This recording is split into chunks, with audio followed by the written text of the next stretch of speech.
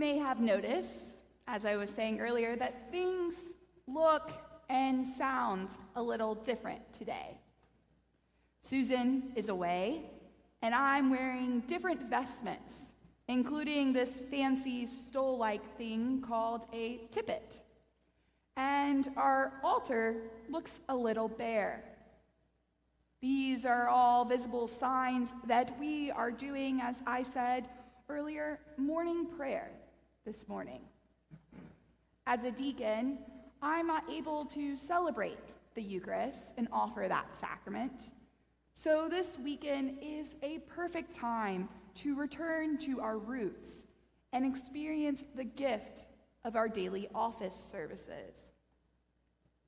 For those of you who have been Episcopalians long before 1979, you may recall that this was the norm for most Sundays. Rather than having Eucharist every week, morning prayer would be said about 3 times a month, with communion occurring just once a month. This came to be for many reasons, including some very practical ones. There weren't enough ordained clergy for the Eucharist to take place each week at every parish. With our latest prayer book, that's the one in your pews, our church shifted and renewed its focus on the Eucharist. That meant that the service of Holy Eucharist replaced morning prayer as the principal Sunday service. Don't worry, morning prayer could still be prayed to in addition to Eucharist, or in a circumstance like today when there's no priest. While some of us who only know the Eucharist as the Sunday service might have grown attached to weekly Eucharist, I actually find that switching it up is a nice change in pace. Often, when we alter our routines, even ever so slightly, we discover new things while also longing for the old. As I mentioned, in our service of morning prayer, the order is distinctive from the service of Eucharist. The daily offices, that's what we call services like morning and evening prayer, with the word office referring to service and daily referring to the frequency we should be using them. These offices are grounded in the ancient Benedictine monastic tradition, where the emphasis is a threefold one: the Psalms, the Scriptures, the prayers. Because of this, our daily office has its own lectionary that's different from the 3-year one we use for Eucharist services. The daily office lectionary goes through the Bible in only 2 years, and all 150 Psalms every month. It's a lot of reading and meditating on Scriptures. It also includes canticles, which are the Scripture passages that we sang today after every lesson. There's that emphasis on Scripture.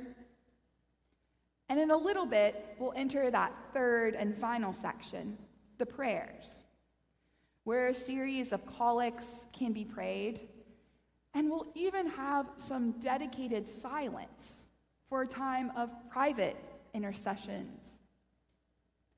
Perhaps one of the biggest differences between the daily office and the Eucharist is the fact that you don't need someone to be ordained to lead the liturgy. The role of the officiant, that's the role that I am today, can be an ordained person or a laity. Okay, I definitely skipped one other major difference between morning prayer, evening prayer, and Eucharist. If you were to look in your prayer book right now, you would notice that there's no rubric or title or heading for a sermon. Again, this service is emphasizing the meditation on Scripture and prayer. You're invited to read, listen, pray, and inwardly digest the scriptures, not just during the service, but throughout your entire day. Don't worry, a sermon can still be given, not breaking any rules, but it's not required like it is for the Eucharist. And when it's given, it's usually in the form of a homily, which means it's shorter, about half to 3/4 the length. We'll see, though, if I actually reach that. But the homily can just be another way to invite further reflection and digestion of the scriptures. So today, in our scripture readings, we've returned to the gospel according to Mark. And we've got a major problem on our hands. Jesus' disciples didn't wash their hands before eating, which I personally cringe at in this current COVID environment. And so we enter the story when some people have called Jesus and his followers out on their failure to follow the purity laws of the Hebrew Bible. The people accusing Jesus and the disciples of breaking the law are the Pharisees. They're a first-century Jewish sect known for adhering strictly to the oral and traditional written law. Jesus, as we see, quickly addresses their claims. But it's really important to understand that in his response, Jesus isn't disregarding nor attacking the traditional purity laws and distinctions of clean or unclean the Pharisees are addressing. As a Jewish man, Jesus understands these laws are fundamental to his people and have shaped for centuries their own understanding and honoring of God. Instead, Jesus is pointing out an important problem. Sometimes our emphasis on keeping tradition can grow into something more than originally intended. And consequently, in this particular case, it can move away from God's original commandment. Jesus is trying to remove any barriers and help clarify and reveal the original intent of God's commandment. For Jesus, the emphasis on clean and unclean has more to do about right living and doing as clean, rather than the unclean, sinful intentions of envy, theft, murder, and the rest of the laundry list of items he gives us at the end of that reading. Jesus accuses the Pharisees of being hypocrites, with the root of that word used meaning theater, or the one that answers from the stage. Jesus wants his followers to be more than actors of the word, but instead doers of the word. This means prioritizing the things that come from within as a way to orient ourselves towards God, creating an entire lifestyle devoted to God. This reading may sound like old versus new, tradition versus innovation, but that's not quite it. Both binaries are still necessary. Jesus is calling attention to the need for the Pharisees and all of us to determine what is most vital in our relationship with God. What is the most important thing? He wants us to get to that root. Sometimes we get bogged down with the stresses and excitement of work, school, life, in our routines and our traditions, and even in our quests to keep up with the Joneses, that we unintentionally form barriers which distract us from what is vital in our relationship to God.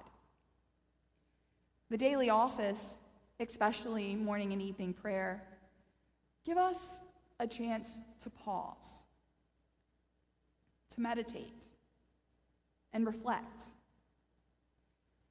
A chance to enter the rhythm of the monastic office so that we can pull down the fences and barriers that keep us from prioritizing God in our daily lives. That's why Christians around the world start and end their days using these ancient rhythms.